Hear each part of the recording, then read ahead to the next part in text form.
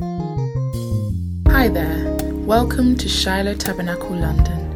We're located in Southeast London in Woolwich Dockyard, Block 1, Unit 9, Dockyard Industrial Estate, Woolwich Church Street, SC18 5PQ. Join us for our Bible study every Friday from 7:30 to 9 p.m. And you can't miss our Sunday services packed with prayer, vibrant worship and a powerful word. First service is 9 a.m. to 10:30, followed by our family service from 10:30 to 12:30. And now for the best part, let's get into the word. I know that first of all, I honor all men and women of God from various ministries that are present. All saints, I honor you in Jesus' mighty precious name.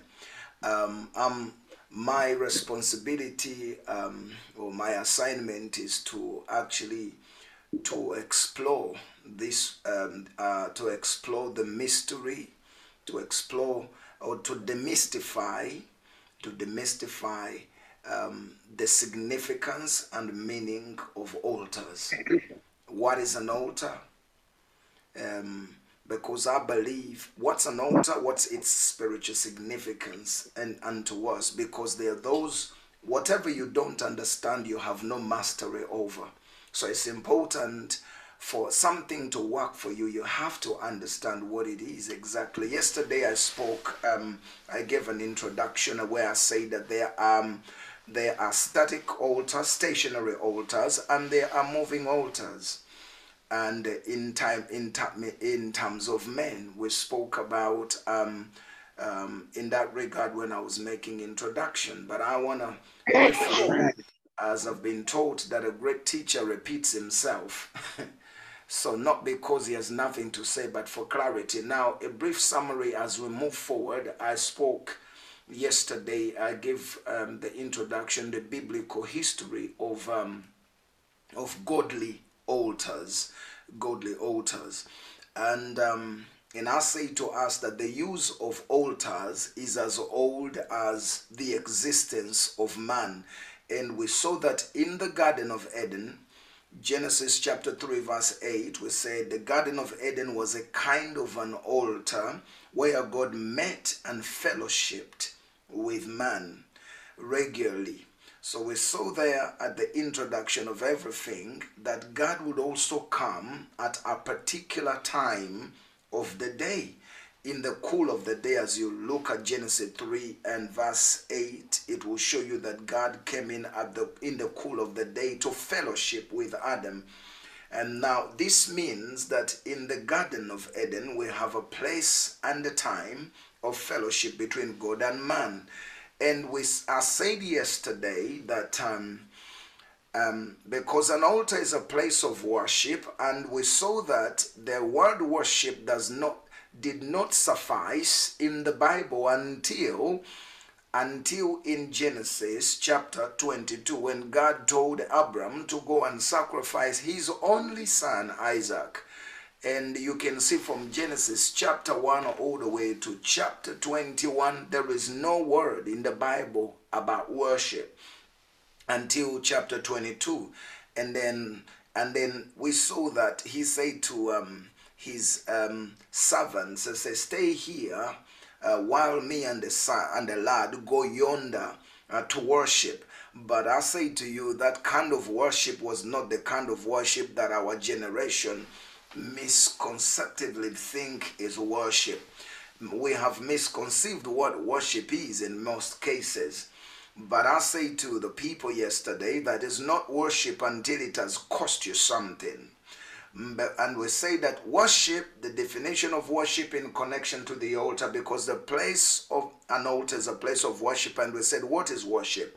Worship is a dynamic. It is power that is born out of a vibrant relationship, a vibrant or lively relationship that one has with Jehovah God. Minus singing, clapping hands, jumping around, playing the instruments are accompaniments of worship, but it's not what the worship is. It's a dynamic. It is power. This power is born out of a vibrant, lively relationship lively relationship that one has with God. So you see, Abram gets to that place and said, I'm going to worship. But he took the firewood, as we saw yesterday, and he goes deeper to worship. And what was he going to worship? What was Abraham referring to, or Abraham referring to, was worship. God told him, take your son whom you love dearly and offer him to me as an offering. So while he left the other people down and he went deeper, he went to worship, to offer something that was dear to him. And I said yesterday that the place, your altar, is a place where you offer that which is dear to you. What you consider to be more valuable to you, you sacrifice it at the expense of the one you consider to be even more valuable than that which you still value. So it's not a place of worship. It's not true worship and devotion until it takes away something that we consider to be dear. And when it comes to this God that we have now found, there is nothing more important than him. So, and I say to you, and I say to us yesterday, that you see, when worship dies, God dies in a generation. The death of worship in a generation is the death of God in a generation. Not literally that God is dead, you understand what I mean. But when worship is dead, God is dead in that generation. So now you can see, and I say to you, I gave you a scripture. Actually, I didn't give it to you, but I asked you to look for it for me. It is in one of them, Psalms 140 something. If it is not 44, 41, it says that the idols, those that worship them, become like them. So those that worship idols become like them. Those that make them, worship them, look like them. And I say that you look exactly like what you worship. And I say to us, and it is from that submission that I say that worship is a two-edged sword. Worship is a two-edged sword because it leaves the imprint of the one being worshipped upon the worshipper, as the worshipper himself also attaches worth and value upon the one being worshipped. So it is not consummated.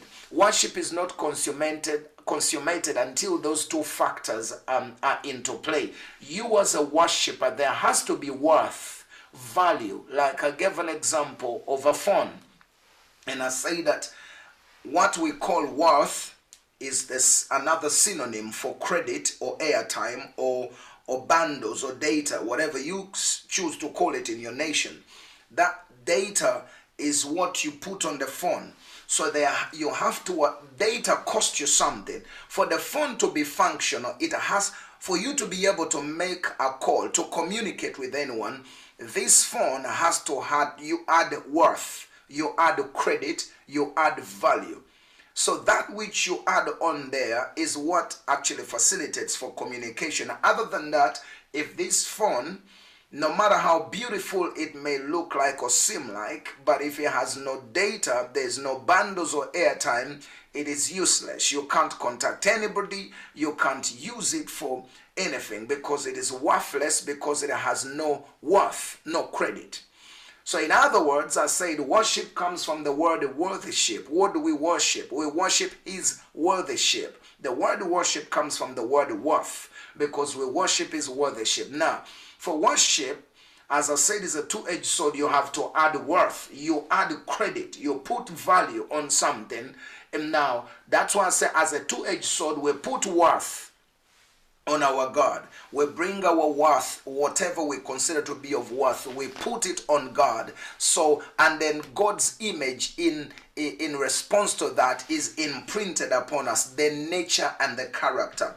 So we as now, when the true worship is dead in a generation, if it is misconceived or misunderstood, misapplied, then there is the death of God in a generation, because there will be no transformation, because true worship leaves the imprint of the master upon the one being the one worshiping. When we talk about the imprint, we talk about image, character, the nature the nature of the master is imprinted upon an individual, that's when we begin to look like him. But most of us have sung songs and yet ended up looking like demons. When people look at us, there is no way that they can't even trust us with an office.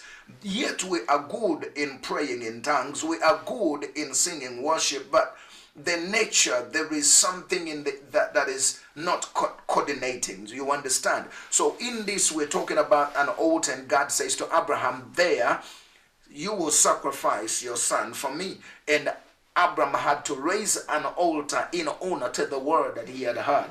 And we said you cannot talk about an offering or a sacrifice without talking about an altar. We went back into the history and we said yesterday, in case you've just joined me as we move forward, we said that actually the word altar is what you call mizbeah in Hebrew language, a place of worship, a place of sacrifice. So therefore we understand now, as you follow me clearly, I want you to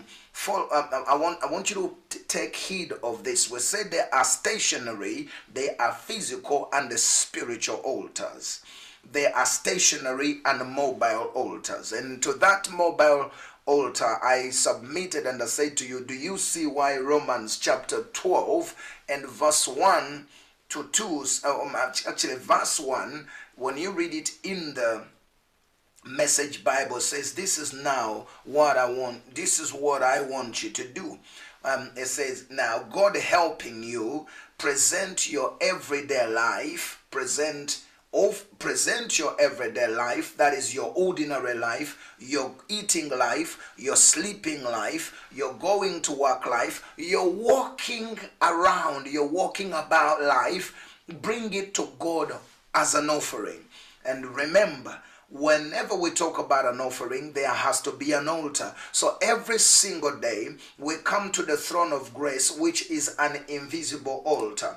The throne of grace is invisible, but let me tell you something. Most of us don't realize that the actual reality is the supernatural. Things that we see in the physical are just a reflection of the reality in the supernatural. So what we see is temporary, but what we don't see, the Bible says, it is what? That's what is permanent. That's what is actually tangible. So that's why faith is a substance of the things we are hoping for. Substance, it is tangible. Substance is something that you touch. And that's why before the Son manifested, it was already existing in the supernatural. Now when we see this in the physical, it's just a manifestation of the reality that was already existing in the supernatural, in the spiritual. So now, that's why there are spiritual houses, there are physical houses. My body is a physical house, but there is a spiritual house as well in the supernatural. There is an earthly man, but there is also a supernatural man. Now, the earthly is limited, the earthly is stationary, but the super is unlimited and is mobile. So then man becomes a moving altar by reason of his devotion to God. So Romans calls us to present our bodies as living sacrifices. If you are presenting a body as a sacrifice, then there has to be an altar where you're bringing that body. Now, there are personal altars, there are corporate altars. I'm speaking this for you for more clarity, though I spoke about it initially yesterday before I move forward. Corporate altars, personal altars, family altar. I have a personal altar where my personal devotion, we are a couple, we are a family, but I have my personal devotion, family devotion. Praise the name of the Lord. We have a family devotion, personal devotion, and this we teach to all our children in our homes. Why? Teaching them their moment, when you have a moment with God. Yes, we have prayed as a family, but learn to create your own time where you are off the phone, you're off this, and go to your bedroom and have, even if it is 10, 15 minutes, teaching them why. Have your personal devotion and talk to God as you. If you want to read the book of wisdom, go and read the book of wisdom. I try to show my children this, and I tell them, because my personal altar is where I draw strength to feed my family altar. And my family altar and personal altar. These are the two important aspects that empower me to feed the congregation in the church. So all of us, imagine if we were serious and devoted on our personal altars. When we come to a place of fellowship together now on the corporate altar, a specific altar God has ordained, like in names of Shiloh, in the names of the Rebuilders Tabernacle, in the names of the Cornerstone. These are designated key places now that through men and women that God has ordained, where may other people corporately come to meet and then have an exchange, because in their personal closets, the closet you call a closet is your altar, the place you have consecrated in reason of timing, by reason of time, and a particular time that when you have made, you have agreed with God that I meet with God at 5 a.m. I meet with God at this particular time of my devotion to have time with Him. And then guess what? It is that place where you empowered. When we come to koinonia, to fellowship, now there will be true fellowship and exchange, because we all understand fellowship is the exchange. So there will be an exchange. But if somebody lives a life that is empty, he will only rely on a corporate gathering. That's why we come to our churches and we find people that are so empty, people that are, some people, whilst we are in fellowship, others are worshiping and experiencing the move of God, and others are just like, well, I ain't feeling nothing. Why are these people acting or what? Because I ain't feeling nothing right now. Why is that happening? Because you can see when empty, you see, Mary and Elizabeth, when they came into fellowship with each other, there was something that was leaping on the inside of them, because both of them had fellowship. Their fellowship with God was intact. They were pregnant. So when they came, something was leaping for joy on the inside of them. That's what happens when we meet with each other. We impact each other. So now moving forward on that, and we say that God says, present your body a living sacrifice. You're bringing your body on a daily basis somewhere, and that's your lifestyle. Now, if we reduce worship to singing and instruments and everything else, rather than and we ignore the lifestyle, then there will be no impact. There will be no power of God in our community. It can't be able to affect the community positively. Now, we went on to say that God met man in Eden at a particular time of the day, the cool of the day. And I said, you see, it is in discipline, and we need to understand that God does not empower in discipline. God loves people that are disciplined, and it takes really discipline to pray and to seek God. And I tell people that any man or woman that cannot discipline himself to live before the presence of God will eventually live at the masses of men and women who are able to discipline themselves to live before the presence of God. Men and women that devote themselves to the discipline of devoting their lives to seeking God become solutions in their generations, whereas those that ignore the discipline of devoting their lives to God will live at the masses of such men and women, because they're the ones with the direction of where God is going to, of what God is doing. The rest of the other people are, what do you think God is saying? Listen, today we have a lot of what I call Pentecostal foolery when it comes to the prophetic ministry. It has been misconceived, misunderstood, and misapplied in many ways. You hear people leaving countries to go to other places to go and seek to hear what God is saying. What happened to the Holy Spirit? You find the New Testament believers acting like Old Testament believers. What am I saying? In the Old Testament, men had to go and inquire from a prophet, because the Spirit of the Lord was upon three individuals: the king, the priest, and the prophet.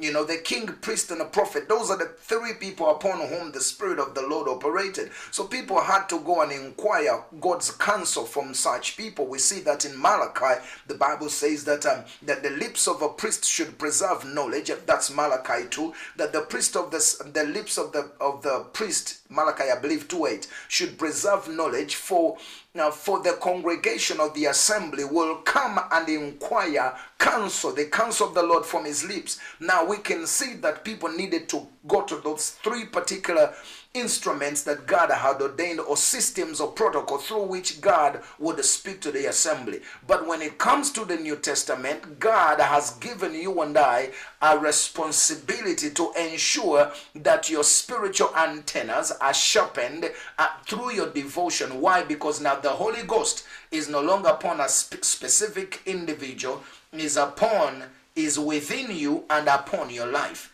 Now that means you have to activate that relationship. The glory of God is not just going to descend from an atmospheric place somewhere. The glory of God is the person of Jesus Christ, the Holy Ghost living on the inside of you. So it's your responsibility to activate that glory of the Lord that is already resident on the inside of you by reason of your devotion, by reason of your discipline. Now, moving forward to this is why you realize that the Bible says those who are led in a generation, the scripture Romans 8:14 says that those who are led by the Holy Spirit of the living God, they are the children of God, the sons of God. Now, in our generation, the Bible doesn't say those who are led by the prophet. Yes, we are built according to Ephesians 2:20. We are built upon the foundation of the prophetic and the apostolic. But because the Spirit of Christ and the testament of Christ is a testament of prophecy, but you need to understand that this spirit of prophecy is the person of the Holy Spirit in a believer. So by virtue and reason of our constant cultivation of our personal relationship with God, we advantage ourselves, we put ourselves in a place of advantage where we can be able to hear the things that the natural eye, the natural ear cannot hear, and perceive and see and understand that what the natural mind cannot perceive, you perceive. You conceive things that the natural man cannot be able to conceive, and see things that the eyes cannot see. Those are the things preserved for people like that, but it calls for discipline. It calls for discipline, this discipline which causes you to devote your life. So when most people are called to a place of prayer, they think they are actually benefiting the pastor. Your attendance, your call, your response to the call of prayer does not benefit the pastor. It benefits you, because there are certain resident in every person are dreams or assignments that God has given to you. It is easy to say, I have a destiny. Yes, everybody God has called has a destiny, because destiny simply means the heaven's expectation upon an individual in time. That which heaven, before you came into existence, that which God had in mind for you to fulfill in time. Destiny is nothing else but you being a solution to the problems that God created you to solve. Now, you see, when you do not present yourself in the presence of God by reason of your devotion, you will not know what God has ordained you for. And when you are ignorant of your destiny, you become a hazard. You become a hazard in the church, you become a hazard to your generation rather than being a solution that God created you to be. There is a system that God has ordained that is present and before you that you need to subscribe and tap into in order to for you to be set on the platform, to give yourself an advantage to manifest, because your manifestation is important. If you don't manifest, there are people that will never smile, there are people that will never be happy, there are people that will never leave because you failed to show up. Whereby their lives, their existence is tied to your manifestation, is tied to your destiny. Now, I always tell people, bragging about the destiny you have is like, as the Bible says in Proverbs.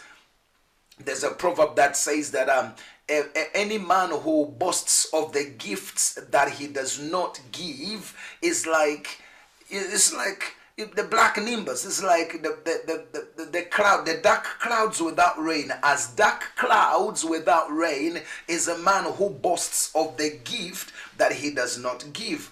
Many people say, I'm gifted, but it's not about just being gifted and destined. It's about manifesting your destiny. And I tell people, possessing a glamorous destiny is not guaranteed to its fulfillment until you respond, until you know what you're supposed to do. But let me also say this to us, because destiny, the fulfillment of destiny, is connected to your willingness to die, to exchange it for something that is more bigger and deeper than you. Normally, I tell people one of the definitions of destiny is the imperative, the importance of exchanging our life for a cause or a goal that is worth living or dying for, a cause that is bigger than you. That's why we are called to submit our bodies every single day, surrender your life. Now, when God talks about, my brethren, I beseech you by the masses of God to present your bodies. It's not just only talking about this flesh and blood. It's talking about your sleeping life, your eating life, your working, going to work life, your walking about life. Some of you love walking dogs. Some of you love, whatever it is, and present it as an offering to God. Now, an offering is not something you give because you don't like it. An offering cannot be an offering if you don't like it. You give something not because you hate it. You give it because you love it in the form of sacrifice. That's why it tells you, bring your bodies as a living, not a dead one. A living sacrifice. It's living, it's costly, it's painful, but it has great reward with it. I hope I have made myself clear on there. So that's what makes you, now you become a moving altar, because now you have connected and tied your life to the throne of Jehovah God. That's an invisible throne where you're offering your body as a living sacrifice. Nobody sees it, but as you make this sacrifice, as you're going to work life, it's given to God. How do you give your work life to God? By making sure that the resources, even the finances that you get from your place of work, they are not yours, because your body is not yours. What you sacrifice leaves your hands, is no longer yours. Whatever you give as an offering, you have no power over it. It's no longer yours. It has escaped your hands. It is offered now. It is offered unto the master. So similarly, when your job ceases to be yours, your money ceases to be yours. So whenever God says, hey, there is something I want to do in my house, there you go. Because you know that God, you are only a kingdom distribution center. That way, when you live in such a way, therefore, it means that now your job is offered as a living sacrifice. You're eating life. I said yesterday, there are people that, God forbid, but there are people that will never fulfill destiny because they love food more than their destiny. They love food. Many people kill today for food. They lie. Corruption is as a result. Why are they corrupt? Why do people lie? Why do they go and mudsling other people? Food, stomach. You're eating life, you're drinking life, you're going to bed, you're sleeping life. I say there are people. Let me say this to you. If you are 20 years old, and you sleep for 6 hours every day, every night, if you sleep for 6 hours, if you are 30, if you're 30 years old, I want you to make this calculation. If you're 30 years old and you sleep 6 hours every night for 20 years, you have just slept 20 years. Whether 6 hours for 20 years, and you are 30, by the time you are 50, you slept 20 years. 20 years of sleep, just not knowing what's going on this earth, just sleeping. If you sleep every day 6 hours for 20 years, by the time, if you were 20, by the time you are 50, you have slept 20 years. Now there are people, and then we admire the people we admire. One time I was listening, one of those old clips of Apostle Grace Lubega, And he was teaching about, he was saying, you see me manifesting now, but I manifested then in my bedroom. He was talking about having your spirit having an encounter with a person of the Spirit of God, your personal spirit. And he went on to say that he would pray for 8 hours in tongues on a daily basis. 8 hours in tongues. Now, when people admire what they see now, they don't understand the sacrifice behind the story or behind the glory. Every glory has a sacrifice story connected to it. Now, we're talking about an altar. Now, and the reason I spoke this because there was a particular time that God met with Adam in the cool of the day. And he did not meet him anywhere, but he met him at a designated place called Eden. So we have seen that means Eden. This means that in Eden we have a place and we have a time of fellowship between God and man. It is my desire that you create a place and a time for God to always seek him. And I want to congratulate all of you and to appreciate you that make time to come to this altar and sacrifice and give, because you're sacrificing sleep. It's not worship until it has cost you something. Show me the price. Show me. So, and I'll tell you, and I'll show you the lifestyle of an individual. Now, let's move on. We spoke about yesterday, if you remember, moving forward, we spoke about that Adam was expelled. After Adam had been expelled from the Garden of Eden because of his disobedience, we saw yesterday that men like Seth became the trailblazer. You know, he blazed the trail in calling upon God. And what do we see? Obviously, Seth did that, but through altars. We saw that Seth raised an altar and he began calling upon God. We look at Genesis chapter 4:26, and Seth, and to Seth, to him also there was born a son, and he called his name Enos, and then men began to call upon the name of the Lord. Genesis 4:26, a man called Enoch. That's where we stopped. A man called Enoch was to be a walking altar. What made Enoch a walking altar? So wherever Enoch was, God was. Wherever God was, Enoch was, because he took fellowship to the next level. The New Testament, Enoch is just the true reflection and example of what a New Testament believer should be in our fellowship with God, in our walking with God. That when we enter the city, God has entered the city. As in what part of the intercession has been today? When you show up, you are a principality in Christ. A principality in Christ. Because Jesus is the King of kings. Now we understand what principality. Principality is a governor, like a king over a region, over a territory. So if Jesus is the King of kings, he is the principality of principalities. Are you hearing me? So therefore, you as a Lord, you are a principality over a nation, over territories, over regions. When you show up, peace has shown up in the city. Peace has shown up in the community. But what happened? Why is it that principalities that are supposed to show up don't show up? Because there are certain key principles, kingdom principles, that we undermine. We have not activated that which we have. In future, as we continue to fellowship, I will talk about activating glory.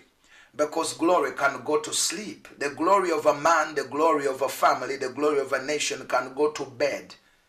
And it requires men to activate it. So that's why when we see people that are manifesting, it's not that they have not been in existence. Their glory had gone to bed. That's another thing. Let's move on. That's before another time. Now we see that a man called Enoch was to be a walking altar. a walking altar of Jehovah God. And what do we see? The Bible shows us in Genesis 5:24. And when we read in Genesis 5:24, the Bible says, and Enoch walked. That is fellowship. He walked. It wasn't just smoke. It's not talking about hiking. It's talking about fellowship. Enoch walked with God. He lived before God. He fellowshiped with God. And he was not. He was no more, for God took him. Now, many may admire such a translation, to be translated from the natural into the supernatural without experiencing death. But they do not understand, they don't see the sacrifice of Enoch, that he had to deny himself in order for him to enter into such a dimension. There are things he had to sacrifice to enter into such a dimension. Child of God, where you want to step into demands your destiny. The manifestation of your destiny demands an exchange. Every destiny that you admire, I tell people, behind every noble, I tell people normally this, that behind every noble and successful life that you admire, there are principles and disciplines and sacrifices that have forged such a life. So that's why for me, when I look at certain men of God, I look for their disciplines, because the mystery, the secret of their prosperity, the secret of their anointing is hidden in their daily routine. A champion is only recognized in the ring the way he moves. I was a boxer, but a champion rings don't make people. The ring is only a platform. A platform where you are recognized. So men are only recognized, champions are recognized in the ring by reason of the way they move, but champions are made in their daily routine. Show me your routine and I'll tell you what you're gonna be. Your daily routine is where the mystery of a man is hidden, in his daily routine, not in his performances. Performances only reveal, men are only recognized by through performances, but they are hidden in their routine. So it is there when you submit your body as a living sacrifice. That's where the real you, that's where the real substance, the real man, the real matter is here. Now he walked with God, or literally God carried this man away. Wherever he went, God carried him. He carried God wherever he went. That's why God is calling this generation of ours to be God carriers. This is a generation that must carry God. We are God carriers. Emmanuel, God with us. God in us, God with us. But why do we cry the same cry that the worldly people are crying, yet we are God carriers? I am the temple of the Spirit of the living God. Who is the Holy Spirit? The one that quickened Jesus from the dead. Who is the Holy Spirit? The most powerful person of God. The most powerful person that has ever existed. Because now he's no longer there, but he's here. He lives on the inside of me. He's the greater one that lives on the inside of me. That's when I show up, by reason of my relationship, by reason of his existence in this body, that I no longer live, but he lives. Wherever I show up, a principality has shown up. But the reason we are not showing up, because it is us showing up, not realizing that we no longer live. The greater Yam lives on the inside of us and has shown up, but have we allowed him expression? The Holy Spirit cannot impose. He must find expression in this temple. Now this temple must submit. We must come as an offering to allow my willingness to present my body as a living sacrifice is what gives expression to the Holy Spirit, is what gives him expression and permission to express himself through this body, which is no longer mine. It is his own temple. Remember, he doesn't impose. Now we're talking about, still talking about this man Enoch as we move forward. Now, anywhere Enoch was a God carrier. He became a God carrier by reason of his fellowship with God. And why was this story written? It was written for our example. It was written to show us that we too, we can become God carriers. We can carry God wherever we go. And the Bible shows me that anywhere you saw, that means if Enoch was a God carrier, anywhere you saw Enoch, God was there. Anywhere you saw Enoch, God was there. Now, according to the Bible, he eventually dematerialized into God. Enoch dematerialized. He walked with God in such a way that he came to a level where he dematerialized into God. Men of the altar, men and women of the altar can easily migrate from the physical to the spiritual realm. Baba, there's a Nigerian man, one of the ones that they say was Babalola, the one they say he was one of the men that God used to as a trailblazer for the Pentecostal church in Nigeria. Babalola married a woman who was so stubborn. This man was sold out to God, but he had a wife that was so stubborn. At one particular time, it was reported that he had a crusade where he was to preach. When the wife knew, she took the padlock and locked him in the house, in the bedroom rather, and she left because she didn't want him to go and preach. He tried and tried, but he was locked in. He knelt down and began to pray for hours in tongues. Guess what happened? The padlock did not break off, but Babalola appeared on the altar of the crusade where he was preaching. He was meant to preach. He preached. People got born again, and after he finished to preach, he vanished. He was back in the bedroom.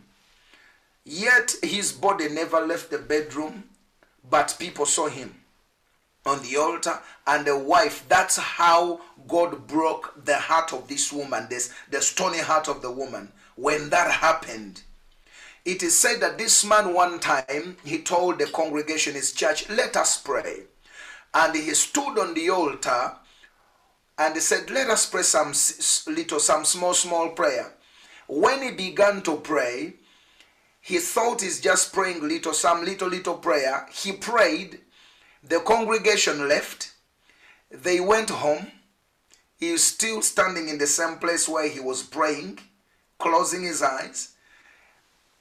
They went home. The night went on. The next day they came. They joined him, prayed, and people got out, left, came back the next day. For 72 hours he was standing in the same place. They left him on Sunday, praying in the same place, standing in the same place for 72 hours.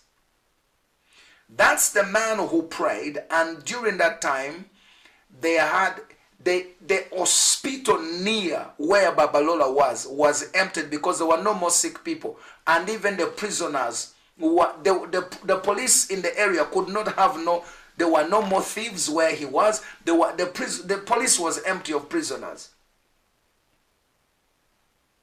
The witches and wizards in that area had to surrender their witchcraft, otherwise they were dying by reason of his intercession.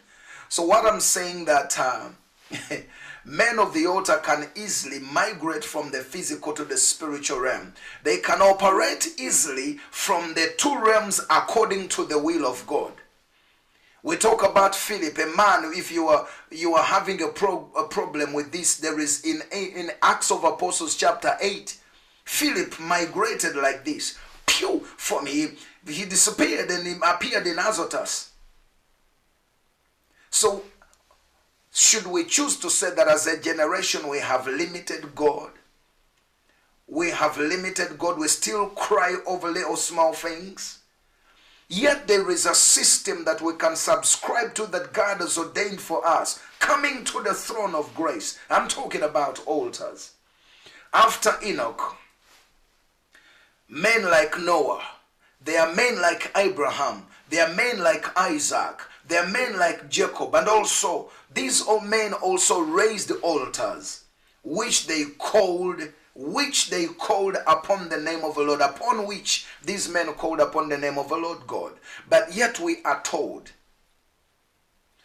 that if we are to understand, as I said yesterday, that the New Testament is in the Old concealed, and the Old is in the New revealed.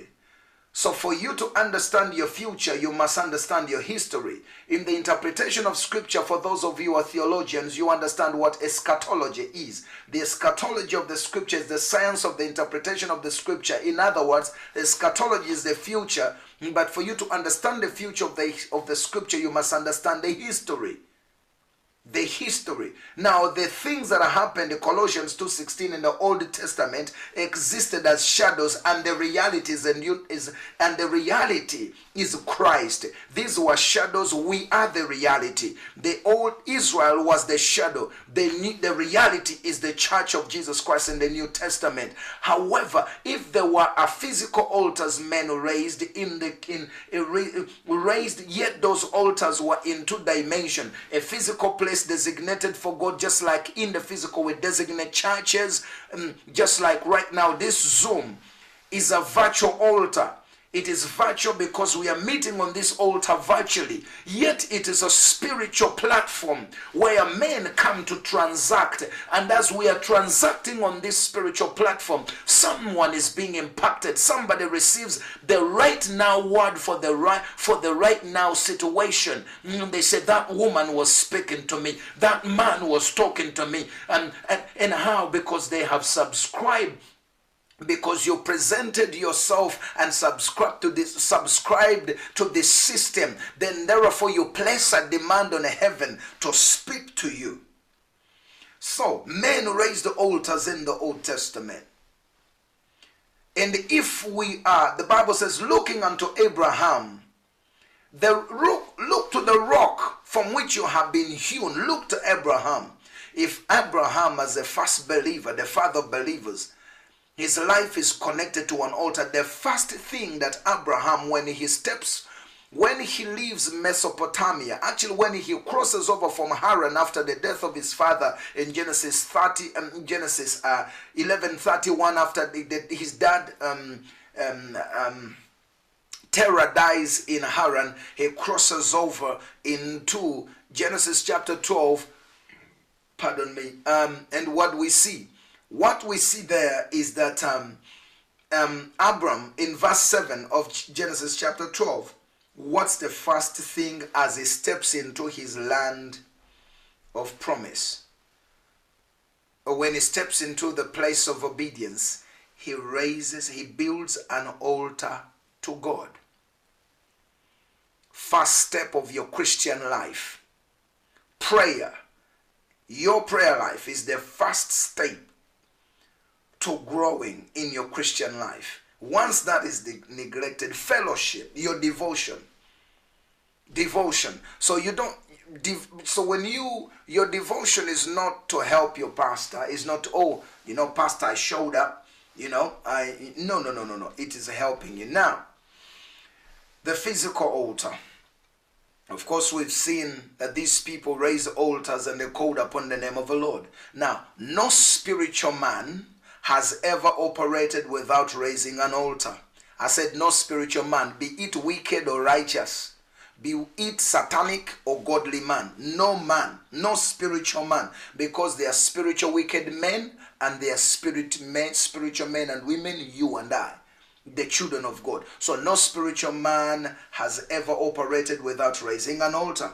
Now, the altar, what is an altar? The altar is a physical or spiritual place that is dedicated for spiritual operation.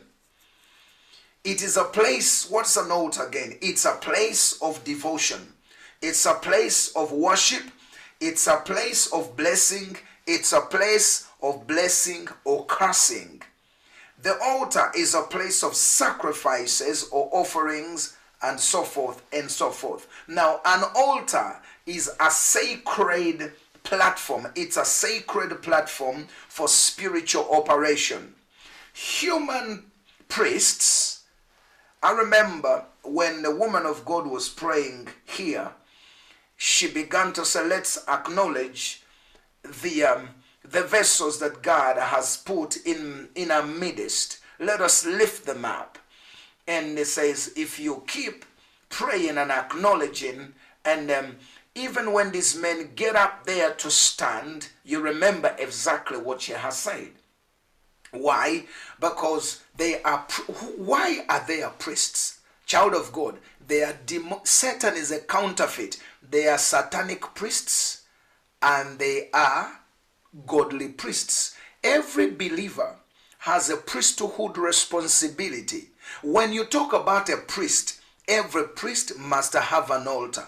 Now, it is easier said than done when you say, oh, 1 Peter 2:9, we are a royal priesthood. But many priests don't show up in their office, at their offices. They only claim they are royal priesthoods who are non-functional.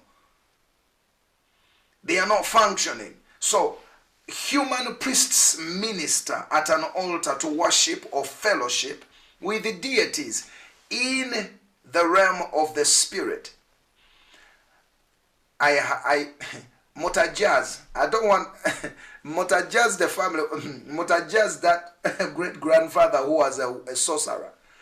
When people wanted to kill people, they wanted him to kill people to cast a spell of death on other people for them, they would come and of course out of their money would purchase a pigeon that represents the person they want to be dead. So the pigeon will be asked you pay a certain price for a pigeon, which is equivalent to whatever they feel is worth of the person you want dead. You buy a pigeon. You could buy it with the cows, several cows, and money, whatever he has decided for you to give. Then he would get a pigeon and lock it in a cage. Then they will name that pigeon the name of the person you want to be killed.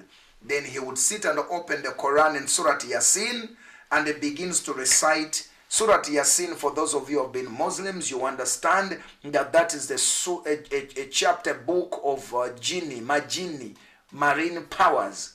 So he begins to invoke those powers as he's praying over the pigeon, which is named after the person you want to die.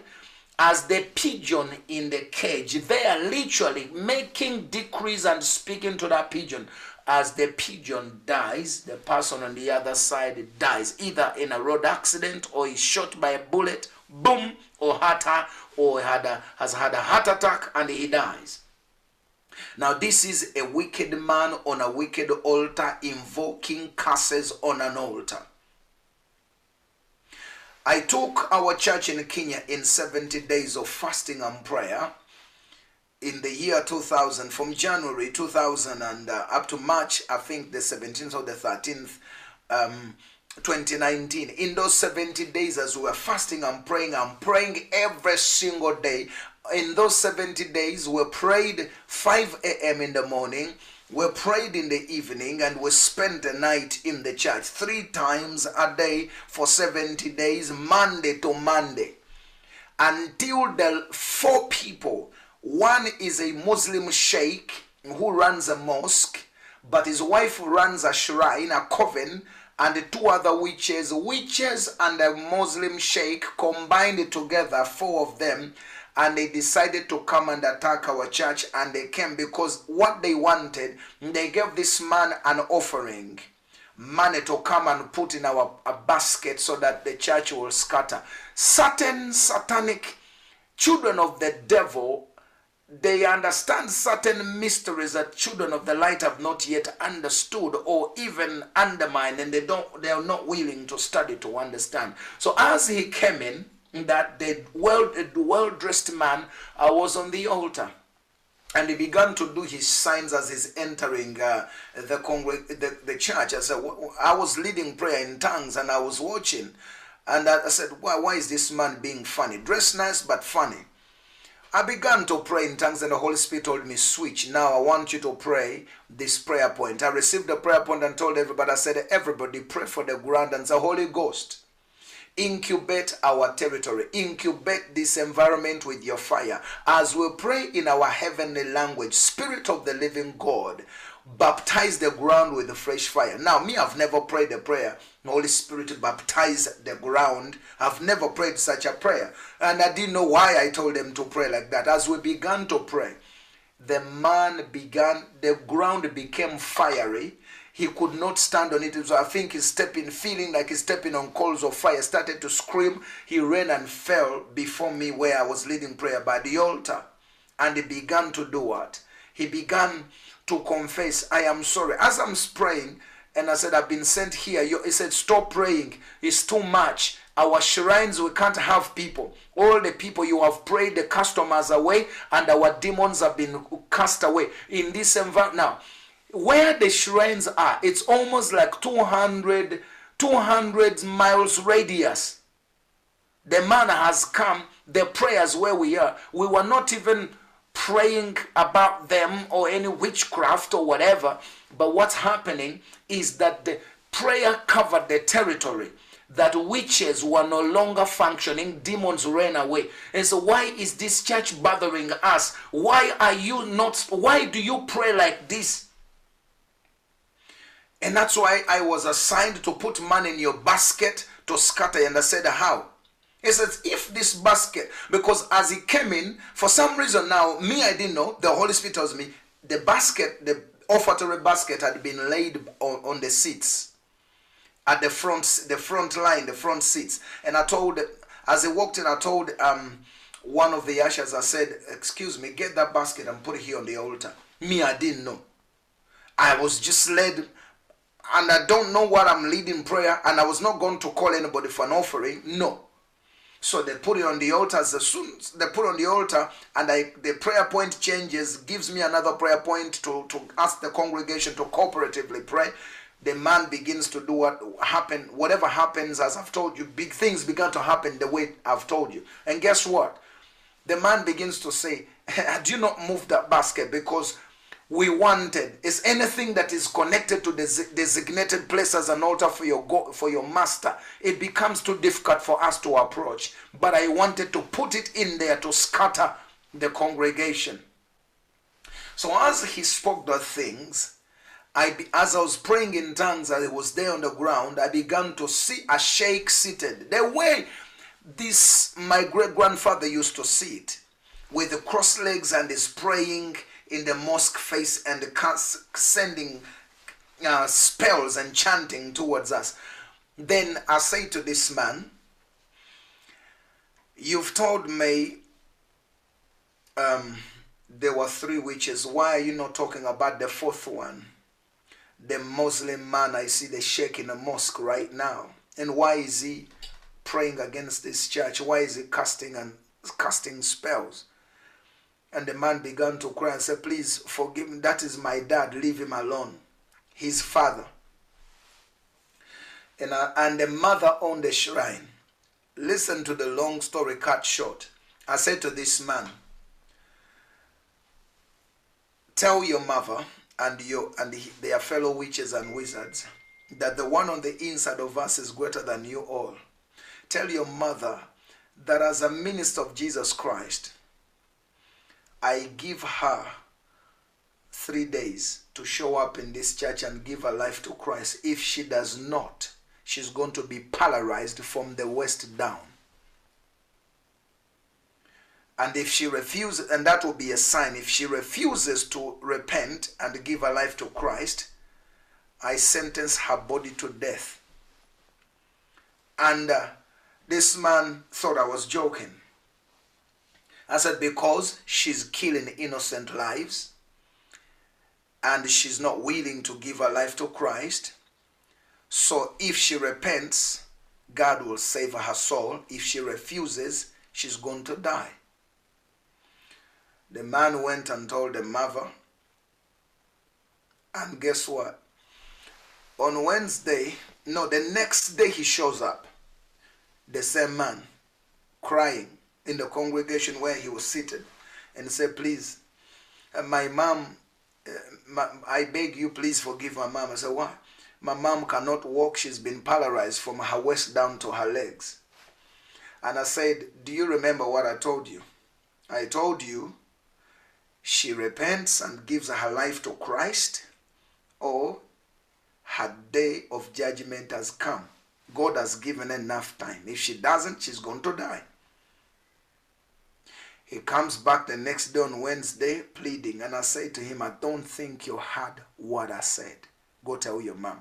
The man didn't show up again, didn't return, so I don't know what happened to the mother. And she didn't show up to come to give her life to Christ. But what I'm trying to tell you is simple. That human priests minister at an altar to worship or to fellowship with deities in the realm of the spirit. They are local regional witches. Although most of us, yes, greater is it that's on the inside of us, but do we carry out the discipline that we are supposed to? Why do our nations go the different direction when there are men and women, born again Christians?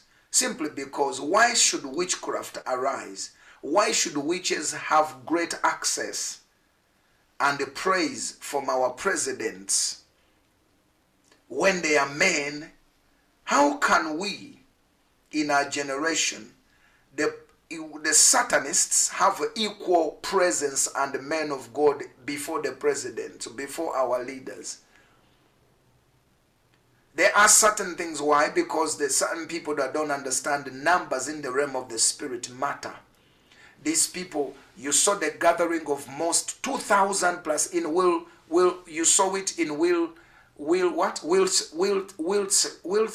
Is it Wiltshire? 2,000 before Halloween. 2,500 senior witches and wizards gathered. They had a camp, a boot camp of witches to teach them of casting spells. It was on BBC.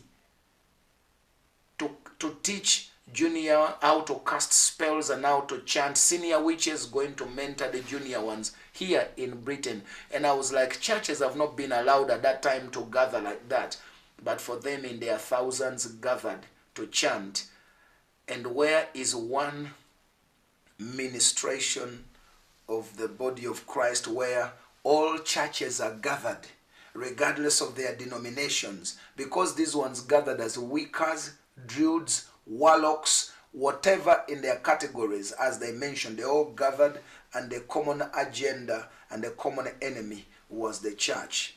And the church cannot come together. They don't understand the power of numbers. So I'll close with this. An altar is a gate through which the supernatural meets the natural. And you will see that in Exodus 20, 22 to 24. I want to close with that because our time is up. And I hope you have been blessed and you're going to continue pushing, and you understand that when you come into devotion and to pray, this is an altar. You must have your family altar. In that family altar, you are responsible as a priest to take authority over your territory, over your region. You're supposed to take authority over the airways and the airwaves. You're supposed to take authority. Pray for your men and women of God. Pray for what you want to see in the service. You pray it on your altar. What you want to see in your life. Because if you don't, there is a neighbor. There's a neighbor there who you don't know who they are and what altar they are running. So I wouldn't say that I have taught you about altars. I have only introduced the topic of altars to you, as I should say. It's just the introductory of it. Since we're still here, we are not going to preach like we are going to die on you. We are here for as long as Jesus tarries. another time. That will be my my focus, in order for us to strengthen or fortify our prayer closets, to understand that that place is your place where you draw strength. And don't despise it, because that's where men and women of God that you admire are made. In Jesus' mighty precious name, we declare that you are blessed in the name of Jesus. I want you to ask the Lord and tell him, Lord, send fresh fire upon my prayer altar. Tell him, Father God, I know I am the altar. I am the temple. My heart is your altar. If you remember yesterday what I said, the heart is a meeting place.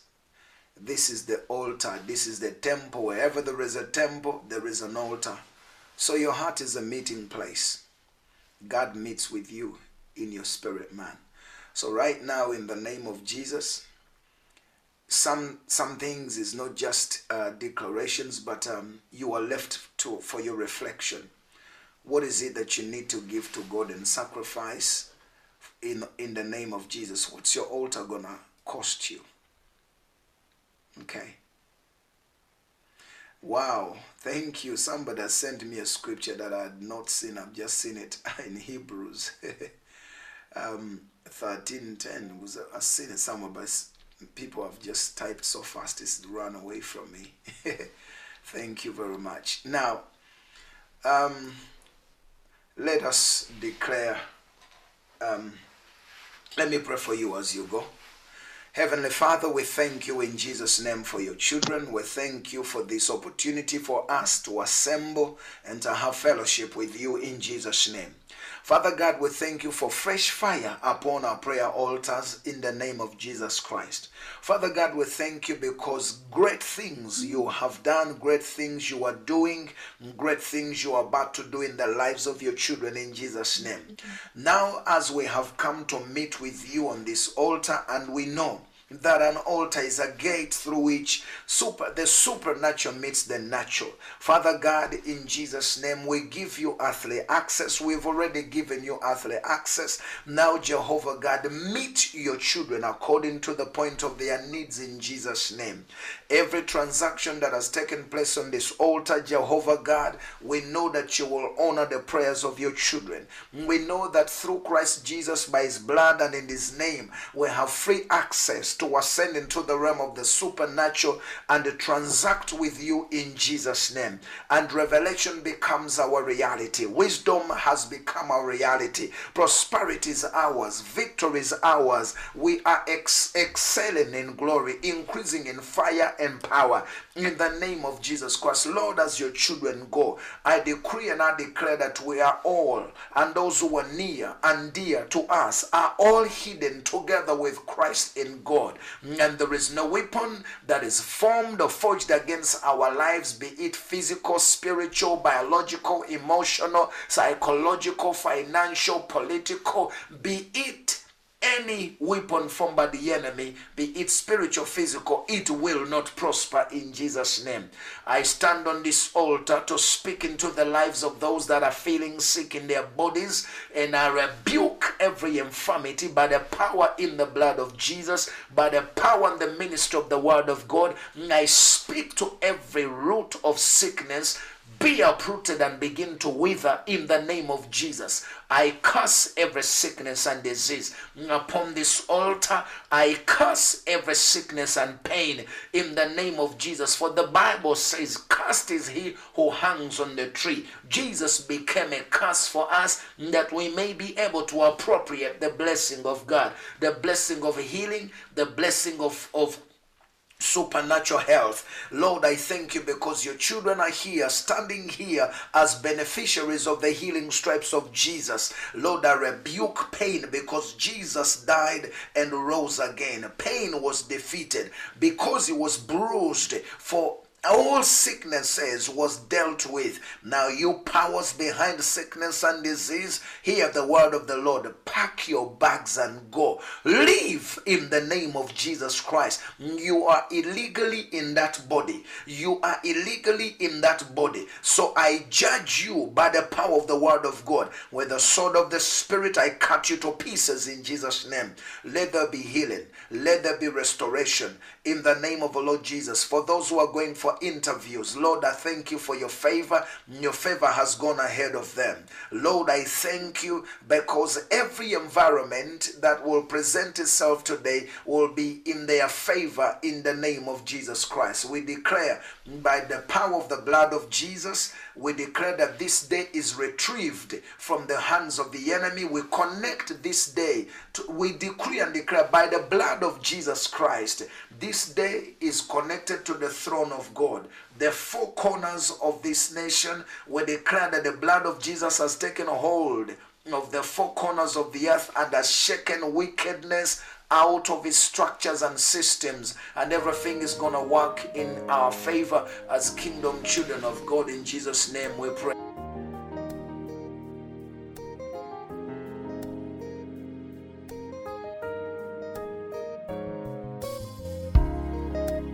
Thank you so much for listening to this sermon, and I know you've been blessed.